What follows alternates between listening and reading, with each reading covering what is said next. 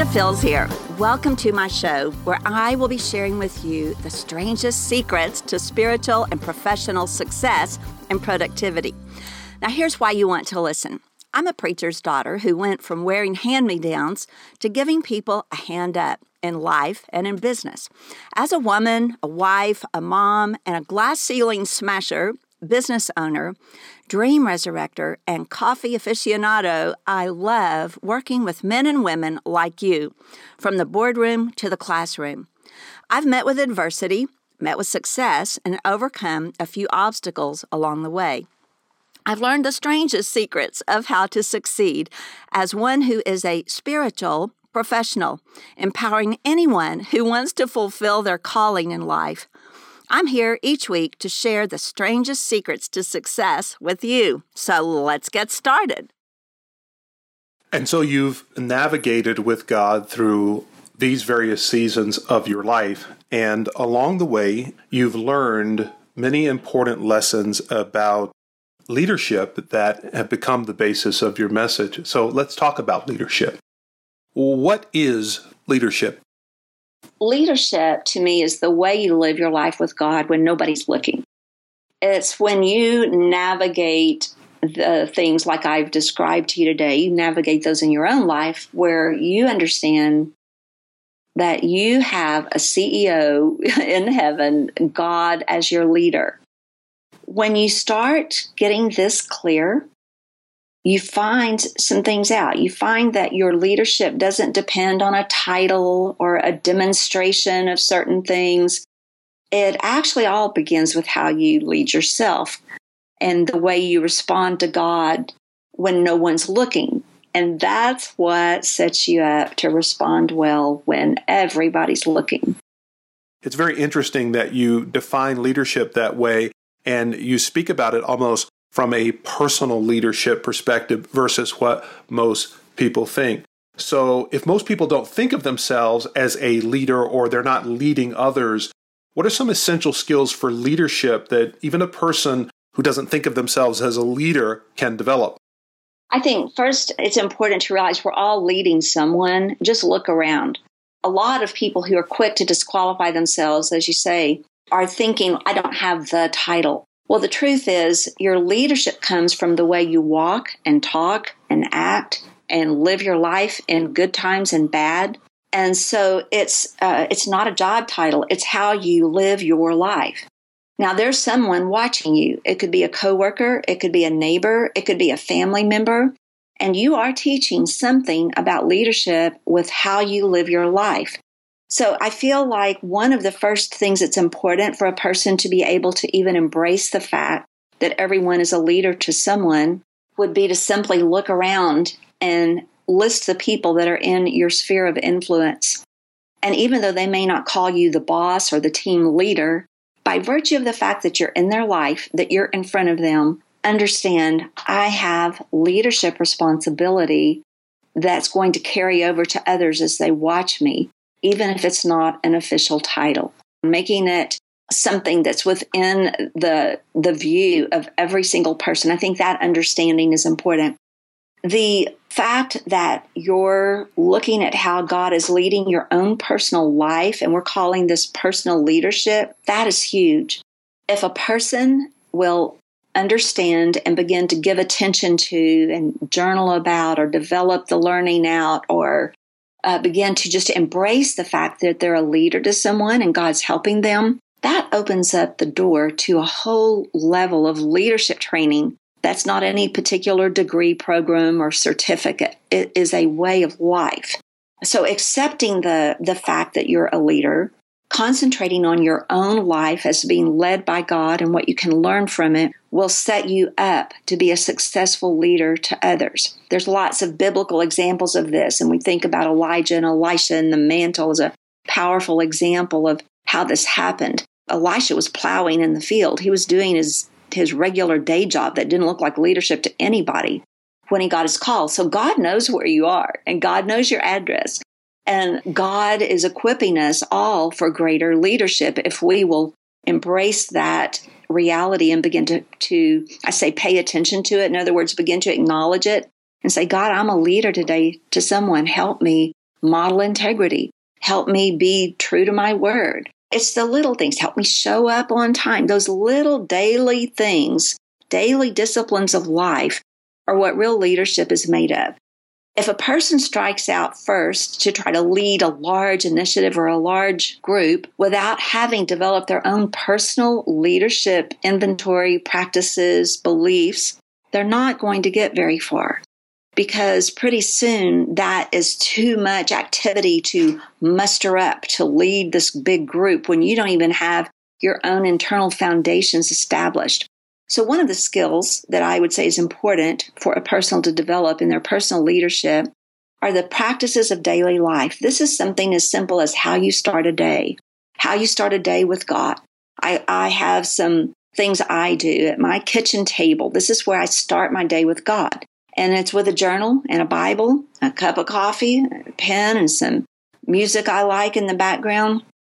And I commune with God about my day at the kitchen table with a spiral notebook open, asking God, what do you want to highlight today? Who do I need to be aware of today? How can I help lead someone into a better place today? And this is with no respect to job title or formal org charts. I've watched janitors can lead CEOs. The secretary can lead the man in the boardroom or the woman in the boardroom to a higher way of thinking. And so there's a mind shift that is necessary for a person to say, I am a leader to someone. And now, God, let's start with me. What would you teach me? And those two things set a person up to develop the leadership skills that will allow them to lead large numbers of people and to do great feats without crashing and burning. So I want to give a little added explanation. What I'm talking about that happens at my table, I've come to affectionately call these meetings with my CEO. Back in the day, I had some of the different things I've done over the years. I would have meetings with many people at the table that had many skill sets and were awesome in what they did. And it was a real pleasure. And I remember a few years ago saying, Lord, I'd love to have a good meeting like that again. And I'd love to have all of these people show up at the table. And I remember just feeling like I had a little invitation from God. It's like he said, well, why don't you meet with me? And I started a practice where, in addition to my journaling, I would open up my computer and start an email. And I would put in the subject line, meeting with my CEO. And I didn't know God's email. I still don't exactly. So I would email this to myself. But then in the memo, I would just say, God, what clients should I reach out today? Lord, who needs a special tool or a special teaching today? Who just needs a phone call to see how it's going? I would type out the notes, and then this would become my working plan for the week. I would do something like that about once a week. And so there's levels of things here. I'm jumping around a little bit, but how you start your day at your table is a big practice that will serve you well in every scope of leadership. How you set the course for a week or a quarter or a month, having a meeting with your CEO, that's a practice that will take you a long way. You ever quit meeting with your CEO? I don't care who else you have around the table. Your plans are not going to go very far. And then jumping to the end of a day, I have something I call my sunset devotions. This is my special time with God, is in the evening in front of a good sunset, where I process the day with God again in a journal and looking back over what transpired and what I might need to follow up on the next day. But it's more than a planning meeting. It's a time of spiritual insight. It's a time of being thankful for what God's done in the day. And it's a time of getting new insights for how you're just going to close that day out. And I think some simple practices like this bring an order to very busy, crazy, chaotic lives that, again, level set us on some plane where we're able to do more, hear more from God, be more effective, and actually begin to step into that personal leadership that we're talking about. If you were having a conversation with a person who is ready to step in to more of what God has for them in their life or work, what would be those first steps? What are the 2 or 3 things that you would coach them around as a starting point, building on the framework that you just talked about, how to begin a day, how to end a day effectively? If I were starting out with somebody ready to learn about such things and wanting more of what God had for them, I'd start them with a very simple seize the day checklist. And actually, this is something I have available. People can download, and it just gives a simple framework for how to start your day. And I would say, take this, do it for 30 days, and then email me your big aha moments. What did you learn? What did you love? What was hard for you? What was a stretch? And something as simple as that can begin to get a person in touch with all manner of things that are exciting to think about, seeds of dreams in their heart that come alive again and things of that nature. But also some hard things will pop up. So a second thing I would ask people to do is to do some journaling on some of the things they have encountered as struggles in their life. And as they do that, what I would be coaching them to do through a series of things would be to come to the place where they understand, yes, you've had struggles, you've had fires.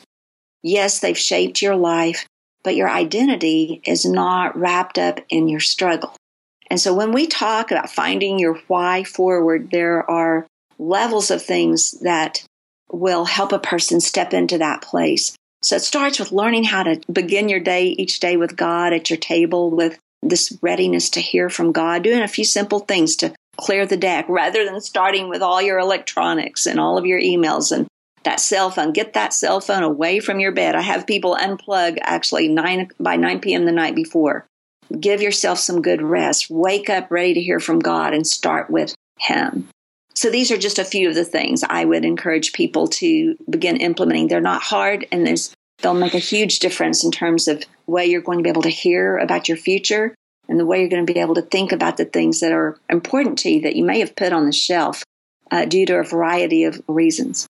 Thank you so much for investing some time with us today. And just to wrap up our conversation, give us 30 seconds of what you would say to that person who's right at that place where they have a heart for more and they're ready to step forward in their life and work. What would you say to them? I would look at that person. I would say, what are you waiting for? It doesn't get better. It doesn't get easier to step over that line. And if you've got that yearning in your heart for more, then by all means, jump in with everything you have. You know, I've found that no one else is going to tap you on the shoulder and come tell you how to step into the more of your life. It's a very personal decision. But I'll tell you what, when you do make that decision, there is no looking back. So if you have the yearning for more, go for more. You'll be glad you did. Awesome. Thank you. You're welcome. We hope you are enjoying listening to The Linda Field Show. If you would like to connect with Linda's message and receive a copy of her book, Find Your Why Forward, visit lindafields.org/books.